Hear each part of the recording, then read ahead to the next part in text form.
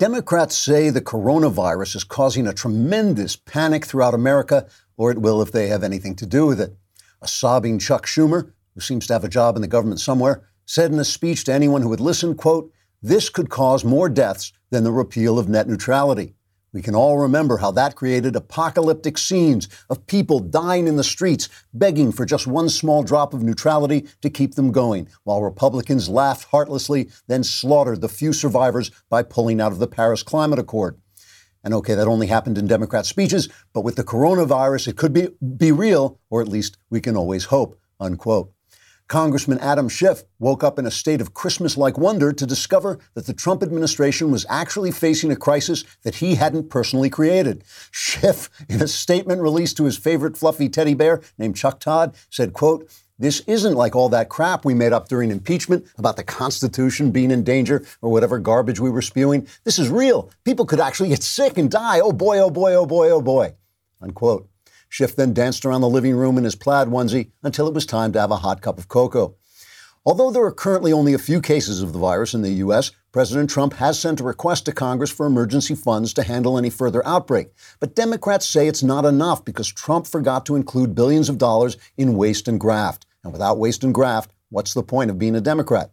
Some Democrats are also protesting because Trump has secured the borders, lessened our dependence on China, and brought home manufacturing jobs, all of which could slow the advance of the virus in the homeland, which Democrats say is unfair and anyway ruins all the fun. Trigger warning, I'm Andrew Klavan, and this is The Andrew Klavan Show. I feel hunky-dunky, life is tickety-boo. Birds are winging, also singing hunky-dunky-doo. Ship-shaped, ipsy-topsy, the world is zippity-zing. It's a wonderful day, hurrah, hooray! It makes me want to sing. Oh, hurrah, hooray! Oh, hooray, hurrah! Well, there's never a wrong time to remind you of some brilliant thing I said that's turned out to be so incredibly true. And since the Trump administration is facing a serious event in the spread of the coronavirus, this is a good time to remind you that the point and purpose of the news media during a Republican administration is to create a continuous atmosphere of crisis when there is no crisis, so that when a real crisis arises, it will feel like an even bigger crisis than it is, and that it's all the Republicans' fault. We saw this during the George W. Bush administration. During the Nixon administration, the press invented the term non-denial denial. During the W administration, I invented the term non-scandal scandal. Everything was a scandal for W. The Supreme Court halting the election recount, that was a scandal. Deregulating religious charities, oh boy, a scandal. Limiting stem cell research, what a terrible scandal. Once when W quoted Jesus saying, "Judge not lest you be judged," he was reminding Christians to be kind to gay people, even if they thought homosexuality was a sin. A newspaper ran a headline saying, "Bush quotes Bible while condemning homosexuality." That was a scandal. Then Hurricane Katrina happened. After 100 years of Democrat corruption in New Orleans, during which money intended to shore up the levees went into the pockets of Democrat politicians, the hurricane hit and the levees broke and the city flooded. The Democrat governor of Louisiana refused federal help until it was too late, and the media blamed Bush. The press falsely reported panic and murder and acts of cannibalism in New Orleans. Kanye West announced that Bush didn't care about black people, and it stuck. It really did hurt Bush. Why? Well, the disaster in New Orleans was real. Bush made a stupid comment, he mishandled a photo op, and he took the blame for a weather disaster exacerbated by Democrat corruption because the press had previously succeeded in creating the illusion of scandal and malfeasance where none existed. Everybody thought, oh yeah, this is what the Bush administration is like. The coronavirus is likely going to get worse. That's what viruses do, but we don't know by how much. Trump's immigration clampdown, his rejiggering of our relationship with China, and his America First rebuilding of our job market, it will help to keep it in check. Those are all good things, and he seems to have a good team in place at the Institute of Health. But Trump will say something stupid because he does that, and he will make mistakes because everybody does that, and the press will be ready. So remember this, the media-created sense of crisis during this administration has been continuous and continually false. In 3 Trump years, there has not yet been one single real crisis, not one until now. everything has been tickety-boo. So don't let them suck you in. Don't panic. Don't let them drag you into discussing every little misstep or misstatement as if it were a catastrophe. Do what the doctors tell you to do. Stay home if you get sick. Keep your snotty little kids home if they get sick. Wash your hands after touching a socialist, and get your news from us at the Daily Wire, where we'll do our best to tell you the simple, unpanicky truth. All right, we're going to talk about the coronavirus, and we're going to talk about the press. There's a lot going on in the press today. It's really interesting. And we have an interview with Ben Weingarten, who has written a new book about Ilhan Omar. That's all coming up. But first, LifeLock. Lock up your life because people want to steal it. You ever think about this? Some guy is sitting around trying to steal your identity. What kind of a person lives a life like that? But you know they are definitely out there, and you want to protect it. Your personal info, especially during tax season, like your name, your social security number, can be emailed and shared more than usual, so criminals can steal info from your devices and sell it on the dark web or use it to commit identity theft. You need LifeLock. It's the #1 most recognized brand in identity theft protection. LifeLock monitors for uses of your personal info, alerts you to possible suspicious activity, and if you become a victim of identity theft, this is a big one, a dedicated identity restoration specialist will work to fix it, because it's really hard to fix this stuff once people mess it up. No one can prevent all identity theft or monitor all transactions at all businesses, but having LifeLock means one less thing to stress about during tax season and all the time. Join now and save up to 25% off your first year. Just go to lifelock.com/Klavan. That's lifelock.com/Klavan for 25% off. And the big secret is, how do you spell Klavan? If you don't know how to spell Klavan by this time, there are no E's in Klavan. Have I ever told you that before? Tune in to our Super Tuesday backstage show. It's going to be a long one. We're going to cover the whole thing. I'll be drinking so much I'll pass out. Knowles will smoke so much his tongue will fall off, and we won't have to say anything because Ben will do all the talking. At 5 p.m. Pacific, 8 p.m. Eastern, March 3rd. It's Super Tuesday, and you want to know what's going on. What else? The Klavanless Weekend is coming, so pre-order. The Nightmare Feast. It is published March 3rd. This is the second book in the Another Kingdom trilogy. You will want it. It's beautifully made. You want to read it again, even if you listen to it, and if you haven't listened to it, reading it is also fun. Nightmare Feast, Andrew Klavan. You probably don't know how to spell it, but try and find it on Amazon. There are no easy. So we play these things a lot, but we're going to play one of them again because it's important to remember when we're going to talk about the coronavirus. But while we're talking about the coronavirus, remember, this is the way that the news media has covered Trump for 3 years. This is cut number 10. This is the worst. The worst. The worst. Terrible, horrible, no good, worst first 100 days ever. Worst first 100 days that we've seen in modern times. It's being called the worst 100 days probably since it's been tracked. You seriously believe this is a turning point for Republicans? And for this president? In many ways, the dam broke today. You could see Republicans join the chorus of impeachment. It begins to undermine his presidency. This could be a turning point. There does seem to be a feeling of this time is different. Thursday could be the worst day of Donald Trump's presidency. Today really was, as it was predicted to be, the worst day of the Trump presidency. And Donald Trump knows it. It's a turning point. Is this a turning point? There is so much noise, it would be easy to miss an actual turning point. The single worst day in the single worst week. It is very difficult to imagine many Republicans in Washington rallying to the president's side. I know we've said this time and time again, but I'll say it again. There was a turning point. Trump's presidency is effectively over. CNN sucks. So just remember, that's the emotional atmosphere they've been creating. That's the point and purpose of what they do. That is why they do it. It is not, they get exposed here for saying this is false and that's false. Still, it is a constant drumbeat. It does create an emotional atmosphere in which what happens next, if Trump makes a mistake or if he says something he shouldn't say, that's the atmosphere into which it goes. It's like throwing a match into a room full of gas, it just blows up. So the Washington Post has a story about how it says open governments are struggling to encourage responsibility about a growing pandemic without inspiring panic. Russia appears to be trying to do just the opposite. Evidence suggests Moscow is spreading propaganda designed to stoke anxiety about the virus and distrust in authorities' efforts to fight it. Citizens in China are suffering not from a deluge of misleading material, but from a dearth of open discussion, U.S. officials say. Thousands of Russian-linked accounts on social media have been posting almost near identical messages about the coronavirus to spread panic, and the Chinese have a different problem. Officials are using their ability to monitor WeChat accounts, even outside the country, to censor expatriates. But they have great literacy programs. That's the important thing. Really? Really? Yes, because there's no comparing bad. Just remember who the socialists are, and just remember that when you talk about medical innovations, when you talk about closing borders, when you talk about taking care of the public and giving public real information, not panicking information, it's freedom, it's capitalism, it's democracies that do that, not socialist governments, no matter how many people there can read. All right, let's take a look at what's going on. So obviously, the coronavirus has caused problems. It's caused problems in the stock markets. And this is the thing. They keep hitting Trump for caring about the stock markets. Of course, he should care about the stock markets as part of the financial system. And it's an important thing, and he cares about that, and he's a financial guy. This has been true in global markets.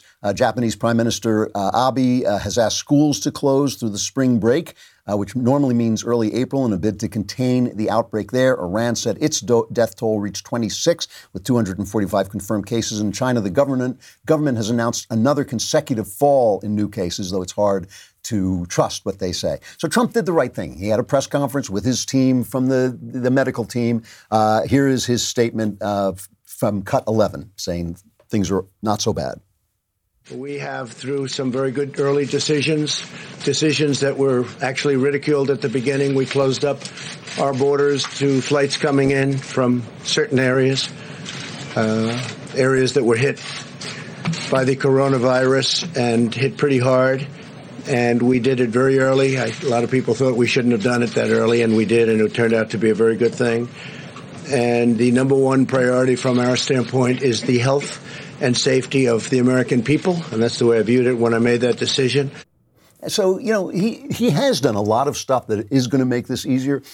Look, a virus is a virus. It doesn't care whether you're a Democrat or Republican. He put Mike Pence in charge of the project to treat this, which I got to say is a thankless task, because we know it will get worse. I mean, a virus is going to get worse. So whatever goes wrong, it's like, don't look at me. It's Mike Pence. So I wouldn't have been surprised if Pence was just like sweating under his collar, yeah, this is great. I'm in charge of the coronavirus effort. But the thing about this is that the Democrats have really been awful. This is a moment. These moments do exist when the right thing to do is to hold your fire and wait and see what happens. It's not that they can't do the political thing if there really is trouble. But at this point, the right thing to do is to shut up and support the president and support the efforts. Instead, this is what you get from Pelosi. This is Cut 9. The Senate has a proposal. We'll have something similar, which addresses the need for the professionals to be in place. The president let go a couple of years ago, never replaced them. This is shameful. Puts forth a proposal now that is meager, anemic in terms of addressing as well. With Ebola, we did $5 billion.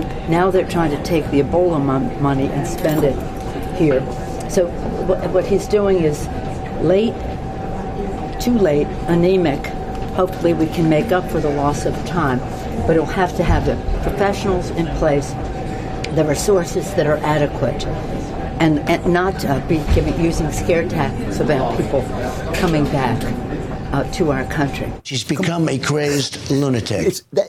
It's complete Democrat crap. The game here is to say, it's not enough, stuff all this garbage into this bill and use it to increase government spending. The Democrats do this all the time. And why shouldn't he take? There was something like $500 million from the Ebola money not used. Why shouldn't he take it back? Why? Because once you put your money in the government's hands, they never give it back. And why shouldn't he be careful about people coming back into the country? What the hell is she talking about? She's utterly in the wrong, 100% in the wrong. And it's a time to shut up anyway. Just a day to go by and say, hey, we're all going to work together to handle this. 2 days, does it matter? And then they hit Trump for striking back, because Trump, of course, is a dog. If a dog barks at Trump, he will walk back 2 blocks to kick it. But he strikes back against Pelosi's Cut 13.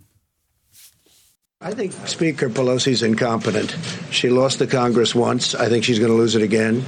She lifted my poll numbers up 10 points. I never thought that I would see that so quickly and so easily.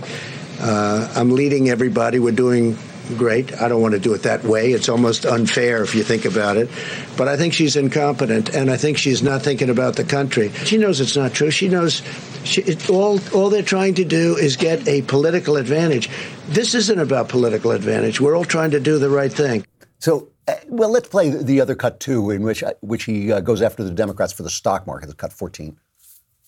I think the financial markets are very upset when they look at the Democrat candidate standing on that stage making fools out of themselves. And they say, if we ever have a president like this, and there's always a possibility, it's an election, who knows what happens, right? I think we're going to win. I think we're going to win by a lot. But when they look at the statements made by the people standing behind those podiums, I think that has a huge effect, yeah. Had to do with the coronavirus? Oh, I think it did. I think it did. But I think you can add quite a bit of sell-off to what they're seeing. So, people then basically equate Trump and Pelosi, and they say, well, Pelosi got political and then Trump has to strike back and all this stuff. But just remember that Pelosi has the entire force of the news and entertainment media behind her. She's got all of that behind her. So when she talks, it's echoed and it's praised and it's repeated in the press. We saw that opening montage of the way the press has been hitting Trump continually when there was no crisis, when things were going absolutely great. Remember, all that stuff was manufactured. Russia collusion, manufactured impeachment, manufactured. None of that was real. And all of that was sold to us by the press. The entertainment industry, of course, is backing them up. So Trump is the only person with a voice powerful enough to defend himself. He is pugilistic. He does say things that I wish he didn't say sometimes. But the position that he's in, and this is the way the press, even the right-wing press, doesn't understand this about Trump. The position that he's in is that he is the only voice speaking up for him. And he's right about this. He is absolutely right about this. The other thing that he says is really important. What if one of these clowns on the other side were to win the presidency in a disaster like this? Not a disaster, in a possible crisis like this. How dare you? How dare I? Here's Elizabeth Warren responding to all this. This is cut 17. The way I think about this is first we think about allocation, kind of our overall approach. I'm going to be introducing a plan tomorrow to take every dime that the president is now spending on his racist wall at our southern border and divert it to work on the coronavirus. We also need someone in the White House who is coordinating all of the work and all of the messaging and all of the information. And we need someone who is not actively disqualified from doing that the way the vice president is. Pocahontas is not happy. What nonsense. I mean, really, think about this for a minute. She's going to take all that money away from his wall, which is helping to secure the southern border so that people can come in freely when there's a pandemic going on everywhere but here. Good thinking, Liz. And then you've got Bernie. He's talking about this on the.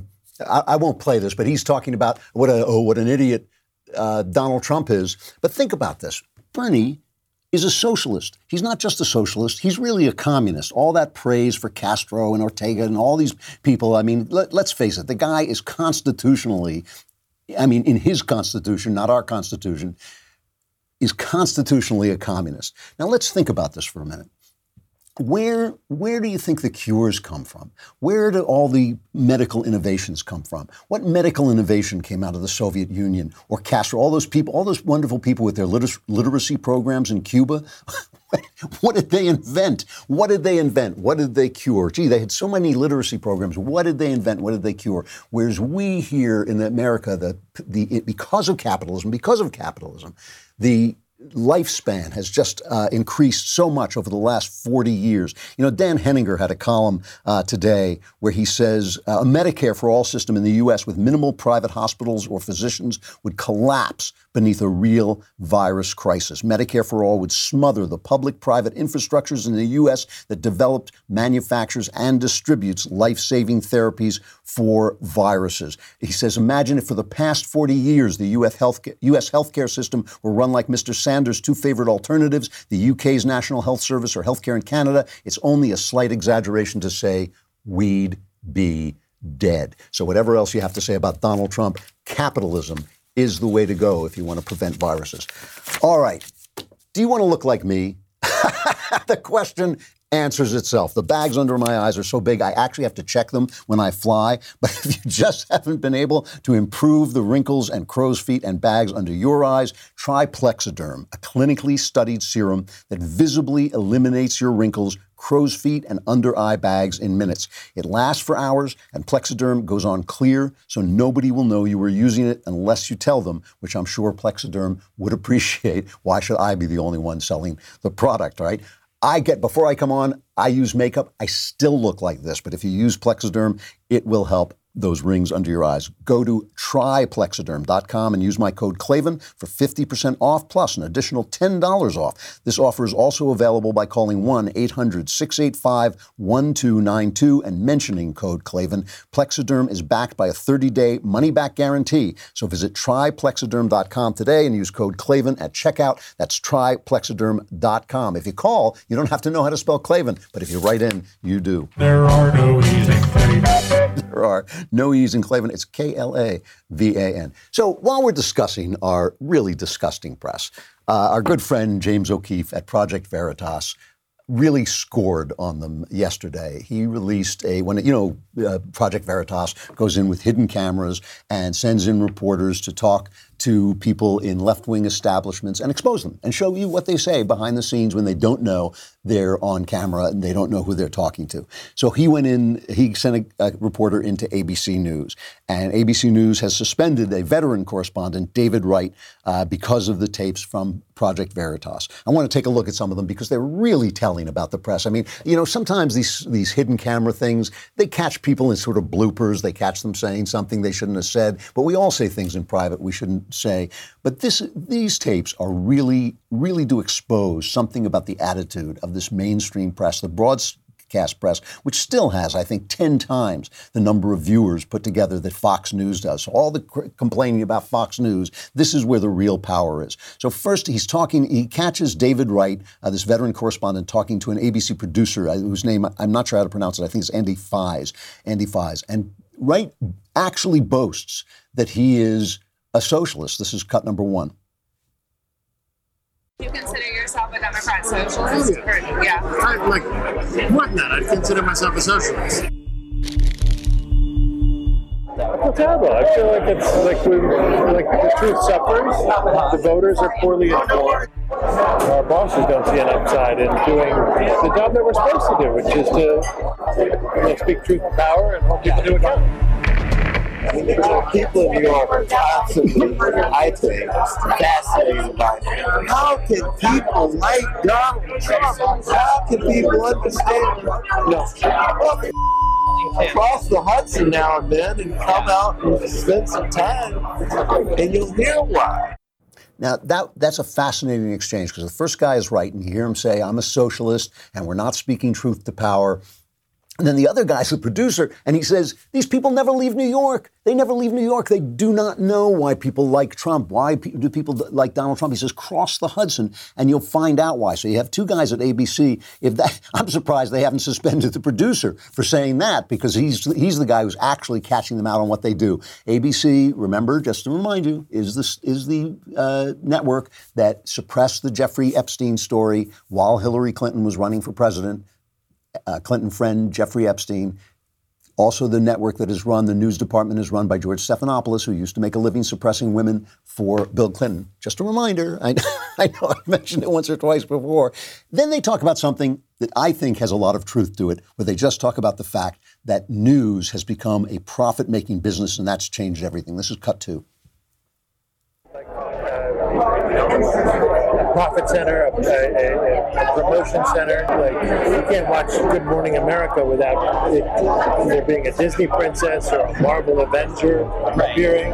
It's all self-promotion. Right. And promotion of the company, and also promotion of individuals within the company. Commercial imperative is incompatible with news. So this is something that really did happen, and it happened in the 80s when I was in the news business, when there was a lot of conglomeration of businesses and a lot of entertainment companies took over news businesses. But also, it happened when as media spread and the news business wanted to compete, people started to say, we can make money on the news. I was in fights about this in the news business. I was in the last time I ever had a screaming argument with somebody, nose to nose, where I actually thought we might come to blows, was an argument over the way we treated the news in a major newsroom in New York City. And I was a news writer, and we were being told, just write about sex, that's all anybody cares about, write about AIDS, that's what cares about condoms, sodomy, that cares about. And I was saying, the national budget is actually more important. We don't necessarily have to cover things that people are interested in. We have to cover things that people should be interested in. That's our job. It can be the DJ's job to go out and talk about the other stuff. We had screaming arguments about it. Obviously, I lost that fight. I wound up in exile, living in another country, and the guy I was fighting with ended up running one of the major networks in the country. So you can just tell who won that fight and who lost it. They're right about this. They are right about this. Once the news, it used to be because there were 3 networks that were governed by the FCC. It was considered the public airwaves. The news was considered a public service that they did as a way of paying for the privilege of being on the public airways. That system has fallen apart. So everybody is looking for clicks. Everybody, somebody asked me the other day, I think it was like a trick question. He said, do you conservatives, are you looking for clicks? I said, look, everybody is looking for clicks. The trick is to get clicks in an honest way. That's the truth in any communications business. But once commercialism takes over, then you really have lost your way. The final cut is the two of them talking about the way the news business treats voters. Understand voters. I don't think we're terribly interested in voters. We're all guilty of the same thing. I think that all these big news organizations, again, I'm speaking about broadcast television, ABC, CBS, NBC, and we recognize that we're dinosaurs and we're in danger of dying. We're not disciplined enough to cut them off, and we second guess ourselves because we're sensitive to the accusation that we're in the tank for the Democrats, and so that enables them. And so we enable them. And then it feels like every time we take the bait on the outrage, we enable him. He's the nightmare spouse that you can't win an argument with. Yeah, why don't you like him? We can't play the response to that, but he curses out Trump. The two guys are saying totally different things. Andy Fies is saying that we should get to know the voters, which is absolutely true. It is the problem with the broadcast networks. Why are they all in New York? Why don't they go out of their way to hire people who voted for Trump and put them in places of editorial responsibility? And you can say, well, why should they do that? Isn't that biased? It would not be biased. It would simply be balancing out the fact that no one at this point with editorial responsibility voted for Trump. And that's, I think, a big problem when half the country is supporting him, and soon it'll be over half the country, one hopes. The other guy, though, is saying, I'm a socialist, and we're so afraid of being accused of being in the tank for the Democrats that we don't attack Trump enough. Now, that's a guy who's living in a fantasy world. Now, the other thing that's happening is that Donald Trump in the press, so that guy did get suspended. David Wright's been around a long time, but he did get suspended. Who knows whether he got suspended for being a socialist and wanting more attacks on Trump, or whether he got suspended for telling the truth that commercialism has taken over the industry. Now, the other thing that's happening, the other story, is that the Trump campaign is suing the New York Times, a former newspaper, for a column that was written by Max Frankel, basically saying that Trump colluded with the Russians, that he may have done things legally, but he was basically in league with the Russians. And at his press conference, a New York Times reporter confronted him about this. Today sued the New York Times for an opinion piece. Yeah. Is it your opinion, or is it your contention that if people have an opinion contrary to yours, that they should be sued? Well, when they get the opinion totally wrong, as the New York Times did, and frankly, they've got a lot wrong over the last number of years. So we'll see how let that work its way through the courts. Right? No, if you read it, you'll see it's beyond an opinion. That's not an opinion. That's something much more than an opinion. They did a bad thing, and there'll be more coming. The failing New York Times, which is like so bad. You know, I really believe in suing newspapers for libel if they actually lie about you. He will never win this case because it is an opinion column. You know, the president of the United States, you can have almost any opinion about him you want. You should be able to have any opinion about him you want. But here's an ad that a Trump PAC took out against Joe Biden with a quote from Barack Obama's book. This is cut 6. Biden promised to help our community. It was a lie. Here's President Obama. Plantation politics. Black people in the worst jobs, the worst housing, police brutality rampant. But when the so-called black committeemen came around election time, we'd all line up and vote the straight Democratic ticket. Sell our souls for a Christmas turkey. Enough. Joe Biden won't represent us, defend us, or help us. Don't believe Biden's empty promises. The Committee to Defend the President paid for and is responsible for the content of this message. So Obama sent them a cease and desist letter. I don't know if they will cease or desist. I don't think they should. He did write that, and it does fit the ad. But remember that Obama was the worst president the press ever saw. He tapped their phones. He tried to criminalize their actual process. Trump has done none of those things. So I think Trump made a mistake in who he sued, but I don't think it's wrong for Trump to call them out on the fake news because so much of this is fake news and so much of it is built on creating this atmosphere of hysteria that they hope will pay off now with the coronavirus. All right. The Daily Wire's own Matt Walsh has a new book out called Church of Cowards, a wake-up call to complacent Christians. Christians in other countries are still being martyred for the faith, but how many American Christians are willing to lay down their smartphones, let alone their lives, for their faith? Walsh breaks down the problems found in modern American Christianity. Ben Shapiro said this book that Americans are going to church less often than ever before. Walsh explains why that trend must be reversed if America is to save itself and its founding principles. This rousing call to the real adventure of a living faith is a wake-up call to complacent Christians and a rallying cry for anyone dissatisfied with lukewarm faith. Pick it up on Amazon or at Barnes & Noble today. I actually think this is the major topic of the time. I think this is the thing we should all be talking about. So get Walsh's book and find out what he has to say. He's always really good on this subject. Also, this Saturday, February 29th, is Leap Day. That only happens once every 4 years. And in honor of this glorious occasion, we're about to offer you an amazing deal to become a Daily Wire Insider Plus member. Tomorrow, go to dailywire.com/subscribe to take advantage of this very special opportunity. There's no coupon code needed, but this offer is good for tomorrow only, so it's extremely time sensitive. It expires at midnight Pacific time, 3 a.m. for those of you on the East Coast. Go to dailywire.com/subscribe on Saturday, and you might find yourself taking the leap into a Daily Wire membership. Be sure to check out our website and anywhere you follow us on social media. I'll also be doing a Leap Day drop on my podcast feed so you can hear more about this deal. I know we're all really excited to share this with you, so go check it out while you have the chance. Remember, that's dailywire.com/subscribe. And while you're at it, ladies, propose to your boyfriend. Okay, we'll have more from Ben Weingarten coming right up. Pardon me. Come over to dailywire.com and subscribe right now.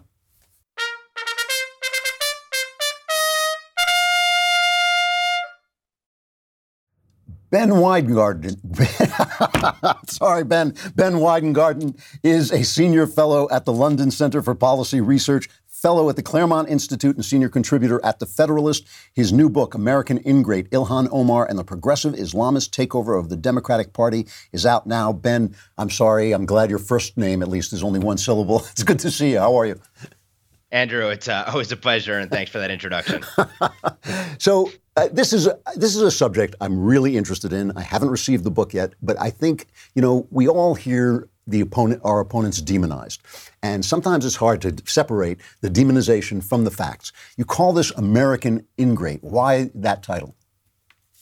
I think that the sort of visceral reaction that Americans have negatively in response to Ilhan Omar is a result of the fact that she has lived something beyond the American dream. She came from civil war-torn Somalia to a Kenyan refugee camp where she was living under the threat of potentially bodily harm, dealing with menial labor tasks, disease, comes to America, gets out of that refugee camp, and ends up rising from nothing to the height of power, as I've been talking about a lot recently, the campaign co-chair for the Democratic frontrunner, Bernie Sanders, in the pivotal 2020 state of Minnesota. She sits on the House Foreign Affairs Committee. She can say and do basically whatever she wants with impunity because the Democratic Party has completely caved to her. So this is no backbencher from Minnesota, one of 435 members of the House.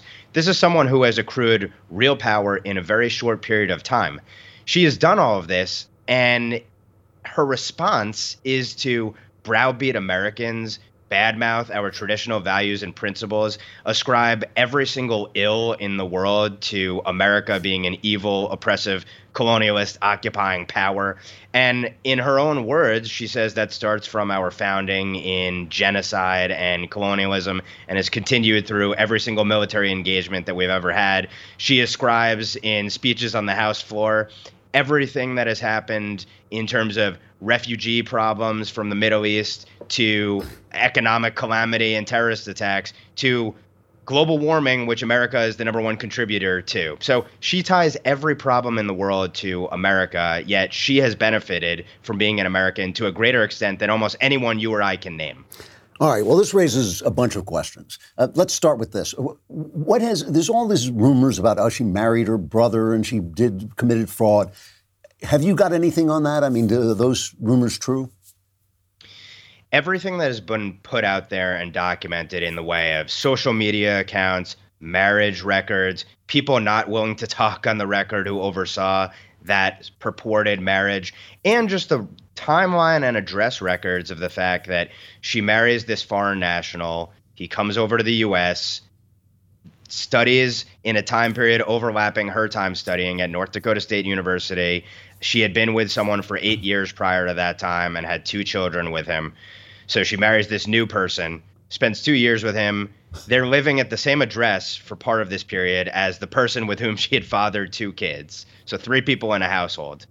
He leaves shortly after completing his college education. She gets back with the person with whom she had been right after that point in time. They have their 3rd kid within a year. And it goes on and on from there. And she has repeatedly obfuscated on this point. But even if this person is not her brother, and I think there's substantial evidence to indicate that he is, the fact of the matter is it seems like a pretty clear case of fraud, or at the very least something that ought to be thoroughly investigated. So in terms of the notion of ingratitude, one of the ways that you show ingratitude is you flout our laws. And in the case of Omar, if she did in fact commit marriage fraud, she also committed a series of other crimes associated with that. And what makes it so dangerous is that sort of background is compromising and the type of thing that would stop you from ever getting a basic security clearance. And yet this is someone who sits on the House Foreign Affairs Committee dealing with the most serious and sensitive national security and foreign policy information. Plus, as I document in American in great detail, there are all sorts of signs of collusion between her and adversarial foreign powers, or at least corrupted Islamist individuals representing those governments, both in Turkey and Somalia, as well as domestic terror-tied groups as well. So put it all together, and that ingratitude bleeds into animus and ultimately bleeds into a danger for America for someone that has accrued this much power and, again, sits on the House Foreign Affairs Committee. Really interesting. Before I get to my big question, the last thing I want to ask is so many of these people, especially on the left, seem to flout the law with impunity. Do you feel there's any chance of her being caught on any of these crimes? Supposedly, there were 3 different federal agencies investigating at least around the marriage and immigration fraud issue. I think all you have to do is look at the double standard that has been applied in any number of situations. And look, if you're Ilhan Omar, you'd say, why wouldn't I continue acting with impunity? Because I've never paid a price for pretty much anything that I've done wrong. And I write in the book that a couple of the seminal caves in the Democratic Party were, first of all, her being put on the House Foreign Affairs Committee in the first place, given the pretty much anti-American views that she's espoused and her arguments for appeasing our worst adversaries, combined with the known anti-Semitic rhetoric, which is just beyond the pale. The fact that, A, she was put on the House Foreign Affairs Committee, and then after she made comments about the Israel lobby and it's all about the Benjamins and the like, the fact that her party couldn't even censure her by name and for her comments explicitly shows you that A, she is powerful, and B, they are very fearful of doing anything to punish her, which means that their party has embraced her. And that's why it's so symbolically and substantively significant that Bernie would make her the co-chair of his campaign in Minnesota. So short answer to your question, though, no. I don't think that anything is going to happen to her. But if we continue to get the truth out there, maybe there will be pressure on law enforcement to act. But it's sad that a political story is what's needed to make them act. That's a sad commentary. So here's my question. The book is called American Ingrate, Ilhan Omar and the Progressive Islamist Takeover of the Democratic Party by Ben Weingarten. What progressive Islamist seems like an oxymoron. They love the gay people. The Islamists don't like the gay people so much. You know, they want freedom for women, not so much from the Islamists. What on earth? What is the connection here? The primary connection at the end of the day is that these are two ideologies that are totalitarian, really, when it comes down to it. They demand control over every aspect of your life. In the case of the Islamists, in terms of Sharia law, and in the case of those like Omar and Bernie Sanders, in terms of control over every aspect of your life, from every part of our economy down to abortion and the most critical issues in our daily lives and our social lives. So they unite over the fact that they have to dominate wherever they are. They are inherently expansionist. They don't allow you to live and let live. It's pretty much the opposite of sort of the libertarian ideal on either side. And so where do they unite? Besides the fact that there is a shared belief in dominating and expansionism, and actually you could argue colonialization in some ways, where does it ultimately end up? The stumbling block, the key battleground, the key opponent of theirs is Judeo-Christian Western civilization. That is the one thing that stops them from dominating ultimately here and abroad. And so they are able to set aside those differences because they have a common adversary, and that common adversary is you and me. I've only got a minute left, so quickly, why are they so afraid of her? Yeah, I think what it really comes down to is the fact that Democrats know that their progressive base is ascendant, is predominant, that Bernie is leading the Democratic field, is a perfect representation of it. I go into great detail in the book all the ways that progressives are dominating their party, starting with the amazing fact, not really talked about frequently, that the Congressional Progressive Caucus, when it started 30 years ago, had 6 members, Bernie being one of them.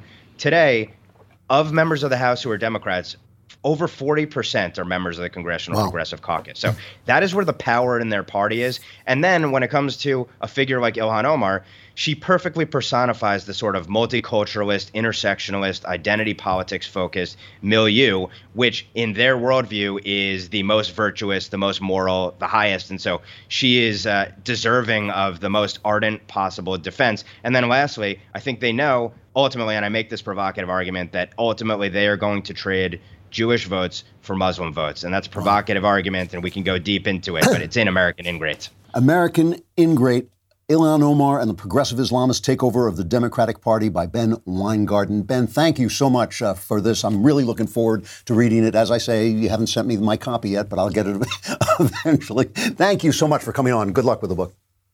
My pleasure. Thanks so much and appreciate it. Thanks.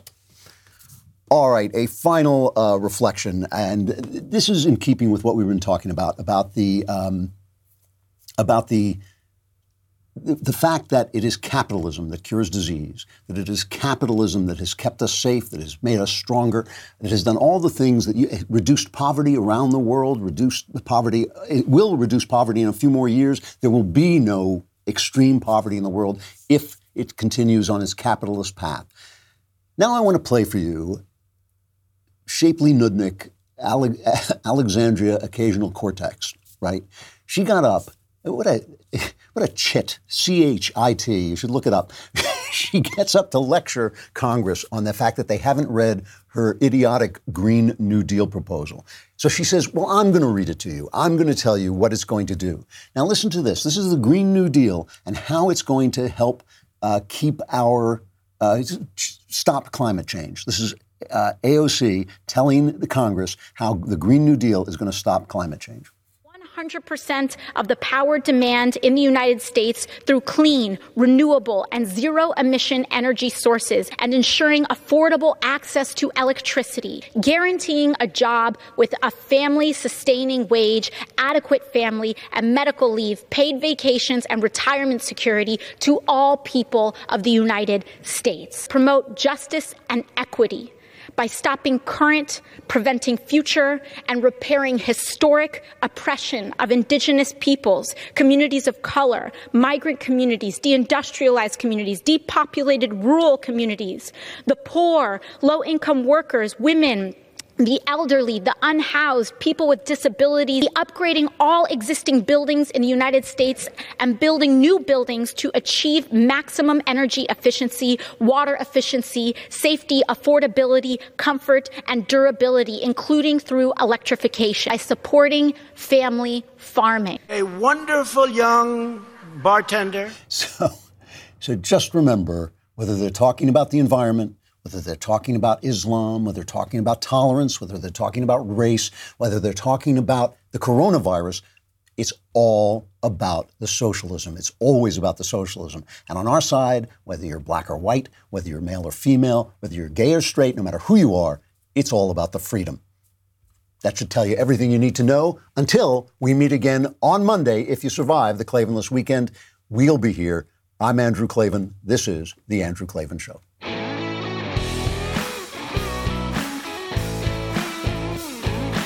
Hey, if you enjoyed this episode, don't forget to subscribe. And if you want to help spread the word, give us a 5-star review and also tell your friends to subscribe too. We're available on Apple Podcasts, on Spotify, wherever you listen to podcasts. Also, be sure to check out the other Daily Wire podcasts, including The Ben Shapiro Show, The Matt Walsh Show, and The Michael Knowles Show. Thanks for listening. The Andrew Klavan Show is produced by Robert Sterling and directed by Mike Joyner. Executive producer, Jeremy Boring. Technical producer, Austin Stevens. And our supervising producer is Mathis Glover. Assistant director, Pavel Wydowski. Edited by Adam Sayevitz. Audio mixed by Robin Fenderson. Hair and makeup is by Jesua Alvera. Animations are by Cynthia Angulo. Production assistants, McKenna Waters and Ryan Love. The Andrew Klavan Show is a Daily Wire production. Copyright Daily Wire 2020. On the Matt Walsh Show, we're not just discussing politics. We're talking culture, faith, family, all of the things that are really important to you. So come join the conversation.